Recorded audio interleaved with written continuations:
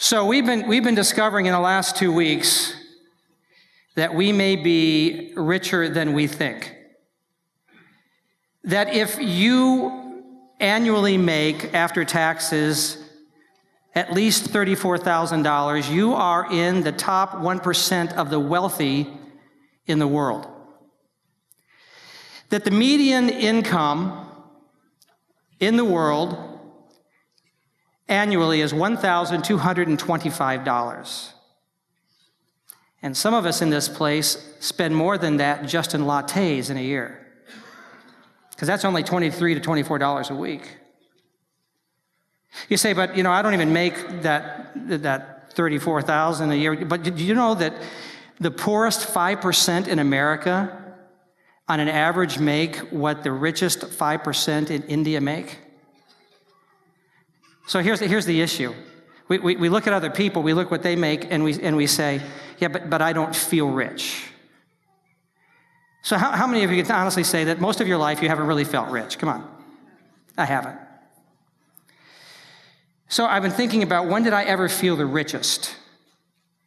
And so as I was thinking about it, and I even told Pam this, Pam, I think the richest I've ever felt with us is right after we were first married, and we had moved to California. We moved into a small apartment. It was a really nice apartment, and it was small, but it overlooked, in California, it overlooked the tennis courts and the swimming pool. And so I would sit out on the patio and take tennis lessons just by listening to the pro. And then I would finally have to come back inside because I got tired of Marco Polo coming out of the pool. I hate that. But the amazing thing about it was that we felt rich because both of us were working, both of us had a decent income. We were living within a conservative budget. We were actually saving, and we were giving away 30% of our income. Well, subsequent to that, we have made a lot more money per year. We have owned houses. We've not only owned one car, we've owned 2 cars. We've owned a lot of stuff, and we have raised 3 children. But it dawned on me this week that I never, even though we've made a lot more money, I've never felt as rich as I did in those early years. And so I've come to this conclusion, and you may want to write this down. You want to feel rich? Get rid of your kids.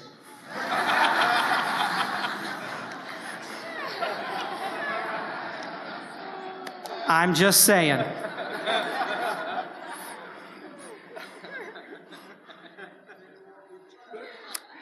So, seriously, if you want to be rich, let's try this. Keep margins.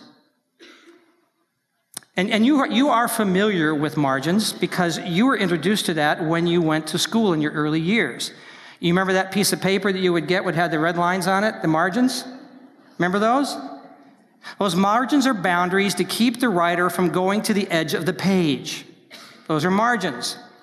When it comes to margins in living life, a margin is the boundary between how we are presently living and the end of our resources.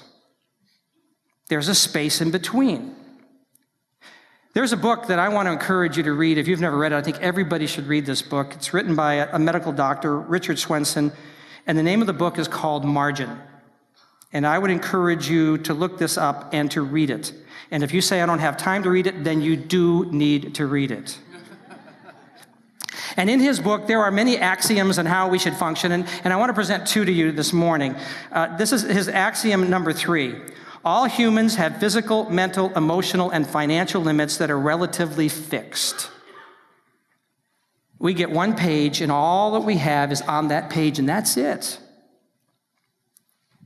Axiom number 4. The profusion of progress is on a collision course with human limits. That means that as we have made progress in the world, and as we have more information and gain more knowledge and have more opportunities, there is a greater demand on our resources saying, be involved in this thing. He goes on to say that once the threshold of these limits is exceeded, overload displaces margin. And you know what it's like to be in overload. You've seen the symptoms. You've felt the symptoms. You've said things like this. Where did my time go? Where did my energy go? Where did my money go? And what it creates in us when we go past those margins is a disorientation.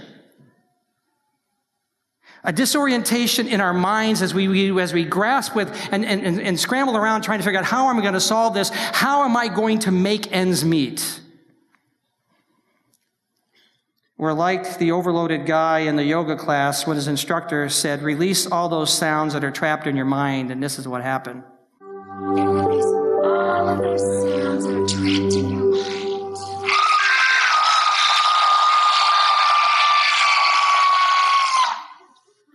Sir, are you okay? I'm a little messed up. Ever feel that way? You want to scream and you want to say, I'm a little messed up? Because we are. Disorientation comes as a result of moving beyond our boundaries. And as we get there, as we begin to move beyond those boundaries and we begin to gain more, now understand, we've talked about this the last couple of weeks, the more we have, the more we think we need. The more we have, we begin to think that this has got to be how I secure my life. So if I can just have this amount of stuff, my life will be secure. If I can have this amount of stuff, I will then be able to enjoy life. And what happens to us is we begin to migrate from a hope that is in God as our security and our enjoyment to a hope in our stuff. And Jesus said, I need to warn you about this. So here's what Jesus said to his disciples. Matthew 6 records it. He said, so don't worry about these things, saying, what will we eat, what will we drink, and what will we wear? These things dominate the thoughts of unbelievers, but your heavenly Father already knows all your needs. Seek the kingdom of God above all else and live righteously, and he will give you everything you need. So don't worry about tomorrow, for tomorrow will bring its own worries. Today's trouble is enough for today. Yeah, but I do worry about tomorrow. Do you? Because I think I need this thing. I see something on sale and I think, I'm going to need that tomorrow. So I'm worried about if I'm going to have enough for tomorrow. So Pam and I were at Pizza Hut early this week, and we recognized that they had a special, and you get 2 medium pizzas, whatever you want on it, for like $6 something each. You had to buy 2. We said, we can't eat 2. And he said, tomorrow. We have enough for tomorrow. And so we boxed up enough for tomorrow. We do that in our lives. We say, but if I get this and I get this, I can box this up for tomorrow. But the question is, how good are we at protecting what we have boxed up? How good are we protecting what we say is enough? Will it still be there when we get tomorrow? I am age 60, and I'm asking the question now, will my Social Security be there tomorrow? I don't think so. So I got more pizza.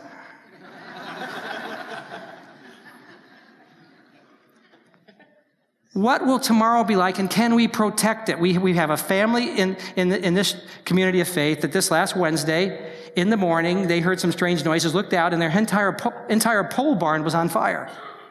And all their stuff in there that they have, that they use, that they collect, it's all gone. It's all gone. If you had asked them on Tuesday, how are things going? They said, well, we got the stuff, it's good. It's gone. How will we protect what we have?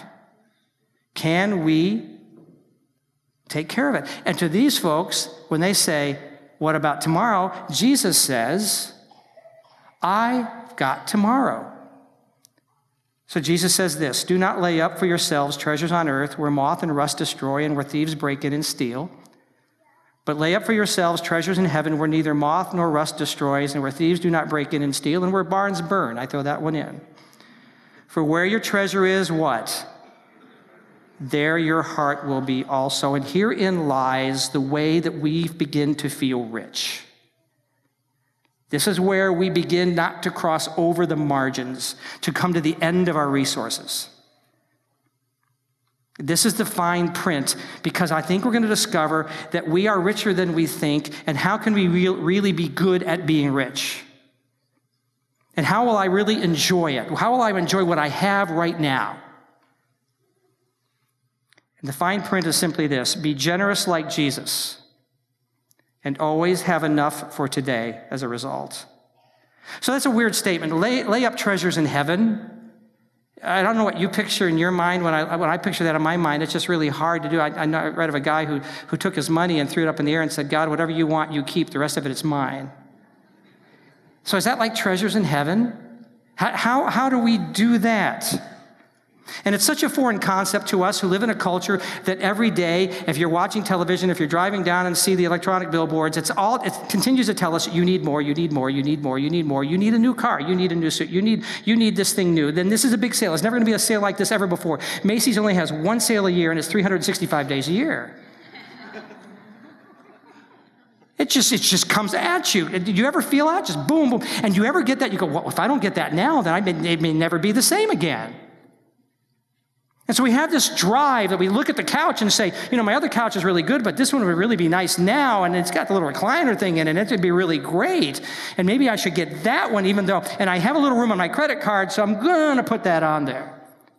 Well, look at, they got a sale on this 60-inch HD TV, and it's just it's beautiful, and the color is so brilliant, and it's a little bit more brilliant than what I've got right now. And the sale, there'll never be a sale like that on that TV. And if I don't get this now, I'll be so sorry. And they're running a deal where I can get it now, and I don't have to pay it for 24 months. And so we got this stuff running at us all the time. The truth of the matter is this, that anything not going with us when we die is called treasure on earth. And Jesus says, don't store up that stuff. Don't do it. In the context of being ready to be like Jesus in any culture, and how many of you are followers of Jesus? Okay, so I think we have this devotion, this drive to be like Jesus. And so Paul's going to say that in that context, here's how you live, whatever culture you're in. He said in Romans 13:8, don't run up debts, except for the huge debt of love you owe each other. So what does it mean to lay up treasure in heaven? Let me give you a practical answer. Here's a working definition. To lay up in heaven means to protect margin so that we can be generous whenever the opportunity arises. That we have this space that we have not gone into, so that when God says, I need you to be generous here, you can take that and place it there, and God says, that is treasure in heaven for you, and you will be rewarded. Because where we lay our treasure is where our heart will end up, and I don't want my heart in a barn that burns. I want my heart in stuff where Jesus is the center, and he promises to protect it. That's what I want. So how do we do that? Well, we go back to some verses we've looked at in these recent weeks. Paul writes to Timothy and says, command the believers in the city of Ephesus about this. Command those who are rich in this present world not to be arrogant, nor to put their hope in wealth, which is so uncertain, but to put their hope in God, who richly provides us with everything for our what? I want to just stop there. There have been moments, to be honest with you, where we have received things or bought things or had opportunity. And we felt like God said, there, enjoy yourself. God is not against us enjoying. God is not against us having good stuff. But God's got to be in the center of that stuff. I mean, one time we were on a trip, this was a lot of years ago, and we went to this place called Hearst Castle. This is an amazing castle put together by William Randolph Hearst, and it's just this huge castle with artworks and an Olympic-sized pool with gold tile, and so we didn't know. We showed up and they said, oh, we're really sorry, but you need to get tickets like 3 weeks in advance. I said, oh, man. What are we going to do? So I walked back up to see if there's any way. And just as I got to my place in line, this lady peels off and leaves. And I step up and said, are you sure there's nothing? She said, this lady just in front of you just turned in 2 tickets. Would you like them? And I felt like God said, got you covered. I'll let you enjoy this. And I said, well, God, I need a new car too. So if you could just, if you could have somebody down in the parking lot just say, hey, I don't need this Rolls. Here you go.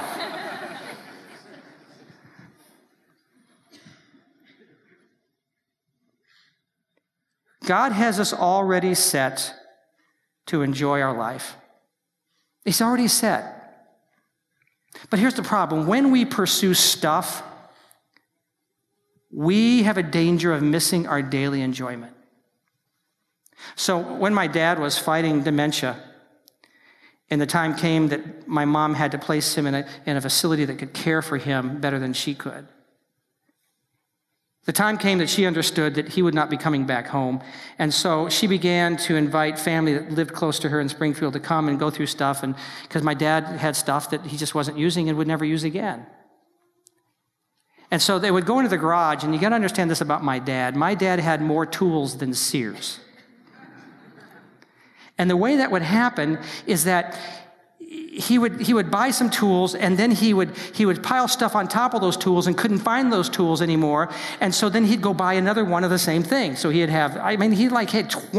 20 wrenches of the same size. He had hammers all over the place. It's just, and it kept piling and piling, and he kept amassing all this stuff and never using something very much often more than like a couple of weeks and then losing it. But he had tools, but never really enjoyed any single one of them very long. If we're not careful, we pile on so much that we lose sight of what we do have. And then we don't begin to enjoy it or have time to enjoy it. So I want to propose this to us today, that gaining more actually can lessen our enjoyment of life. Paul, in writing to Timothy, also says this, yet true godliness with contentment is itself great wealth. After all, we brought nothing with us when we came into this world, and we can't take anything with us when we leave it. So if we have enough food and clothing, let us be content. Let's dissect that a moment. Godliness with contentment. Godliness, what is godliness? Let me define that for you. Godliness is the pursuit of where Jesus protects our heart. I'm going after God wherever he is because he will protect my heart there. And I'm going to go to that place where he's protecting my heart. And I'm going to pursue him as best I can. And pursuing God is a 24-hour job with incredible reward.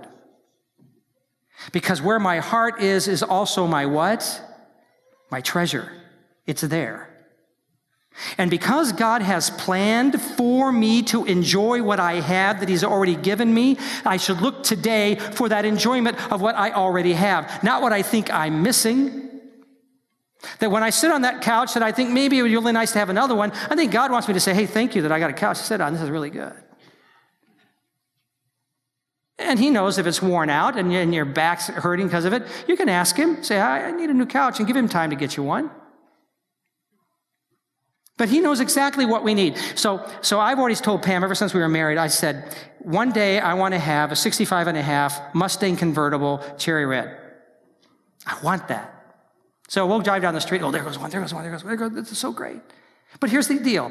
If I was in the middle of the Mojave Desert and I'm dying of thirst and I say, oh, God, please, you know what I need, and suddenly a Mustang showed up, I'd say, no, this is not the right thing. I need a gallon of water. See, God knows what we need today to enjoy life because he knows us perfectly. Contentment is knowing that in our minds and becoming at rest with that, saying, I have exactly what I need to enjoy today. It's in my hands because God has placed it there, so that there is no need for me to hoard or to borrow or to go beyond those margins because he's got me covered today. So early in my ministry here, about 20 years ago, I did a sermon and I borrowed a suit from Duskus Funeral Home. I did not wear it, but I brought it up and put it on the stage, and it's an actual suit that they would bury a person in who did not have a suit. And so our son was in early high school, and I brought Chad up on the stage, and I said, here, Chad, here's $20, and he would like to have that $20. I said, all you need to do is put this $20 bill in one of the pockets in the suit. He couldn't do it, not because he's stupid, but because there are no pockets in a funeral suit. Do you know why? You're not going anywhere with that money. It's not going anywhere. So here's the deal. Godliness with contentment, godliness pursuing God where he protects our heart, understanding that whatever I need at that moment, he will give to me so that I can enjoy it, and it's already in my hands most of the time. But that if I begin to pursue other things, I will spend so much time trying to get those things that I won't take time to enjoy what he put in my hands today. And in the top of all of that, that most of the stuff I go after will not go with me because I can't take it with me when I die. Gaining more actually lessens our enjoyment. But even worse, gaining more can actually be dangerous. So Paul says to Timothy, but people who long to be rich fall into temptation and are trapped by many and foolish, harmful desires that plunge them into ruin and destruction. So I'm going to stop right there and say, if by chance you won the lottery today and got $50 million, first of all, tithe. And secondly, read this passage. But people who long to be rich fall into temptation and are trapped by many foolish and harmful desires that plunge them into ruin and destruction. For the love of money is the root of all kinds of evil, and some people craving money have wandered from true faith and pierced themselves with many sorrows. So I have a friend who lives in Mesa, Arizona, and every year I go visit him in March. And in the mornings, a lot of times I go for a run. And so in Mesa, there are sidewalks that I run on because off the sidewalks are cacti with really big needles. One day I was running, and I thought I was pretty cool. I thought I was gaining speed, so I kind of leaned into the corner. And I met my first cactus and was introduced to a needle. Went right into my leg. And it went deep. And it hurt. Paul says that if you lean too far into getting stuff, that you will get pierced. And he says, you will be pierced with sorrow. That word means to go down deep. It means to have a sinking feeling. You'll begin to feel like you're never going to have enough. You'll become disoriented, and you will even have a craving to get more because you feel like you're not secure and you're not enjoying even what you do have. He says, as that happens, you will run into temptation. And that temptation is simply this, that you'll begin to receive offers and even think about taking those offers to do things that you have never considered to do before. That you will, because you now need some things, because having drives you to want more, you'll begin to even to think about shady deals. Somebody says, hey, if we do this, we can do this, and they won't even know at the IRS, and you start to think about it, because if I can do this, I can be secure. You may become a workaholic. Say, I've just got to have more, so I'm going to put more hours in, and I'll get more stuff that way, and I'll have more money and more in my IRA, and I'll be really good. But the problem is then you begin to work so many hours that your family begins to suffer. And you say to yourself, but down the road, it'll be okay. And then you spend so much time at work that you have everybody else around you that's spending so much time at work that after work, after those long hours into the evening, they say, hey, let's just stop over here. And you begin to party with them, and you begin to do things you wouldn't have done before. And then you start to connect in relationships you're never home. You begin to have a flirtatious thing happen between you and her, or you and him, and it just suddenly it's stuff's happening that you said, I would never do that before.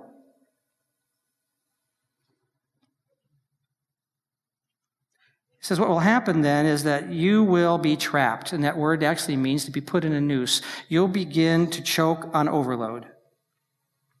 And you will have introduced into your life harmful desires, which means to begin to long for something that was previously forbidden. He said it'll ruin you, and that word ruin means that you will become unintelligent. You'll become stupid. and it will create destruction. The word means to be injurious towards other people. You'll start to hurt other people that you would have never done that before, leaving you with punishment and loss. And he says there is no kind of evil to which the love of money may not lead once it takes hold of us. I remember sitting with Jerry in his home. I'm sitting with Jerry, and Jerry had been a multimillionaire several times. And he calls me over and says, I don't know what to do. I'm just dying here. I'm dying. I'm trying to make all this work. And Jerry's the kind of guy that would cut corners all the time. One time he moved a house in Boise, Idaho, a huge house, to make it a bed and breakfast. He moved it at night. He moved it down the streets. He cut down trees and popped up wires without ever getting permission from the government. The next thing they know, the house is no longer there. It's like 15 blocks over. It's the stuff Jerry would do. And that's why Jerry said to me, have there been any federal agents coming by asking about me? He said, my marriage is falling apart. My kids are just driving me crazy, and they're just doing stuff that I just can't believe they're doing. And he went through the whole thing of his misery. And he had wealth, but he was dying. I said, Jerry, one of these days, you're going to have to really trust Jesus to get you through life. And we talked about that. And I kept saying, one of these days, Jerry, one of these days. And he looked at me finally, he said, well, what about now? I said, really? And at that moment, Jerry migrated away from his hope in stuff and came back to a trust in God. Because godliness with contentment is great gain. So you want to feel rich? How many want to feel rich? I want to feel rich. So let me give you 4 actions to take to keep a contented margin. Number 1, buy things for usefulness and not status. We were trying to teach our kids that in high school because they thought they should have the brand name of everything. I don't want that. And take those sneakers back. I just wanted to kick them. And so we tried to teach them that you can't have brand names of everything. And we thought we finally got through to Chad because he began to buy stuff at Goodwill. It's like, yes. And it wasn't bad stuff. It was reconditioned stuff. It was great. And I thought he was getting the concept. And one day he showed up with a polo shirt that had the word manager. And I thought, well, that's great. That's even better. Because now he's got some incentive for leadership until I realized it said Hooters manager. I said, no. I don't think you got the concept here.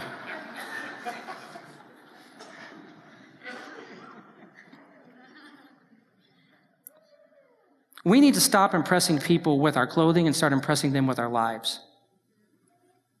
Number 2, continuously declutter. How many of you have a basement and you have no idea what's down there? You see things move down there. You didn't even know were down there. I like what attorney Bob Goff does. Bob Goff, on every Thursday, quits something. He just quits something. He declutters his life. He quits going someplace. He quits a club. He quits something. Some of you just need to quit dating somebody. You need to give that up. Whatever that stuff is, the stuff that you always have to dust, and it's just still stuff that's there. Why is it there? The stuff that you have to sort, the stuff that you have to store, the duplicates of the stuff you have, just in case tomorrow I need it. Simplify your life and get that out of your life. Number 3, develop the habit of giving stuff away. That's why we've been telling you the last couple of weeks, look every day to find some way to be generous, to give something away. Make it part of your DNA. So Pam and I are coming from Pizza Hut with a box full of pizza for tomorrow because we have enough.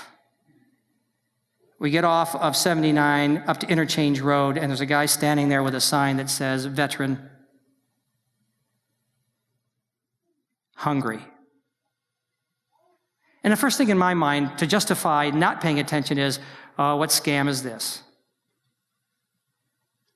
And I'm trying to not make that my nature. I want a second nature that says, be generous. And Pam says, where's the box? Not the pizza! What will we eat tomorrow? So the guy walks up to the window It comes down, out comes this big box of pizza. I say, you like pizza? Yep. I said, okay, here you go. Then he takes it and lays it down in the grass. And we kind of mutter to ourselves and say, wonder how much food he's got back there. But it doesn't matter. Because God said, here's your opportunity to be generous. Do you want to store up in heaven? You want to store up on earth? That's spontaneous. Most people give at the end of the year. Maybe they give in church and they get a little thing that says, hey, you gave $2,000 to church. And you go, I did? Because it's accidental. It was just a spontaneous thing. I like that. It's spontaneous. You weren't thinking about joining us today in the generous giving thing. Go do that and help get people in school and whatever. But generosity should be part of your strategy. So you need to go back to your budget and say, we're going to give this certain percent away. It's our goal to give this away because I want to store up in heaven and not in barns that burn.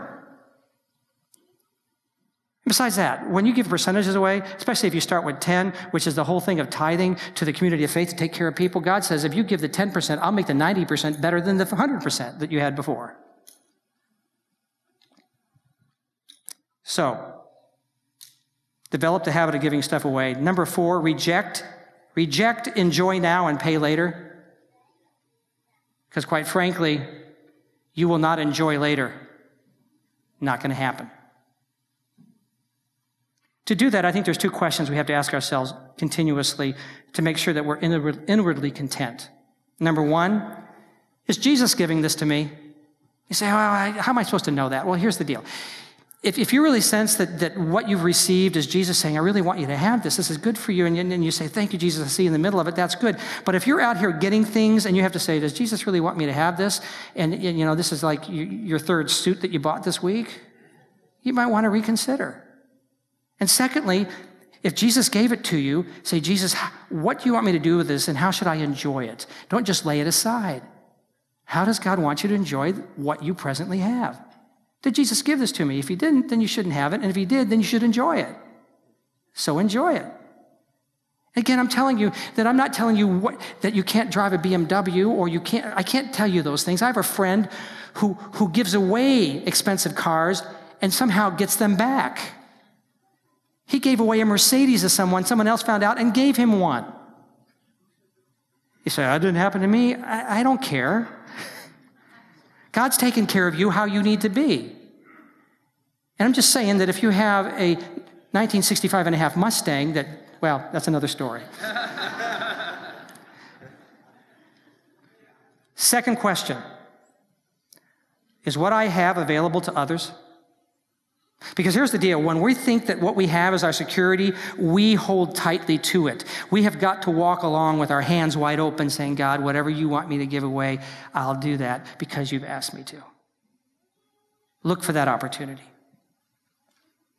So, how's your margins? Are you feeling overloaded? I think we need to come back to asking the question, what is the fine print? And the fine print is this: be generous like Jesus and always have enough for today, because Jesus will protect our generosity.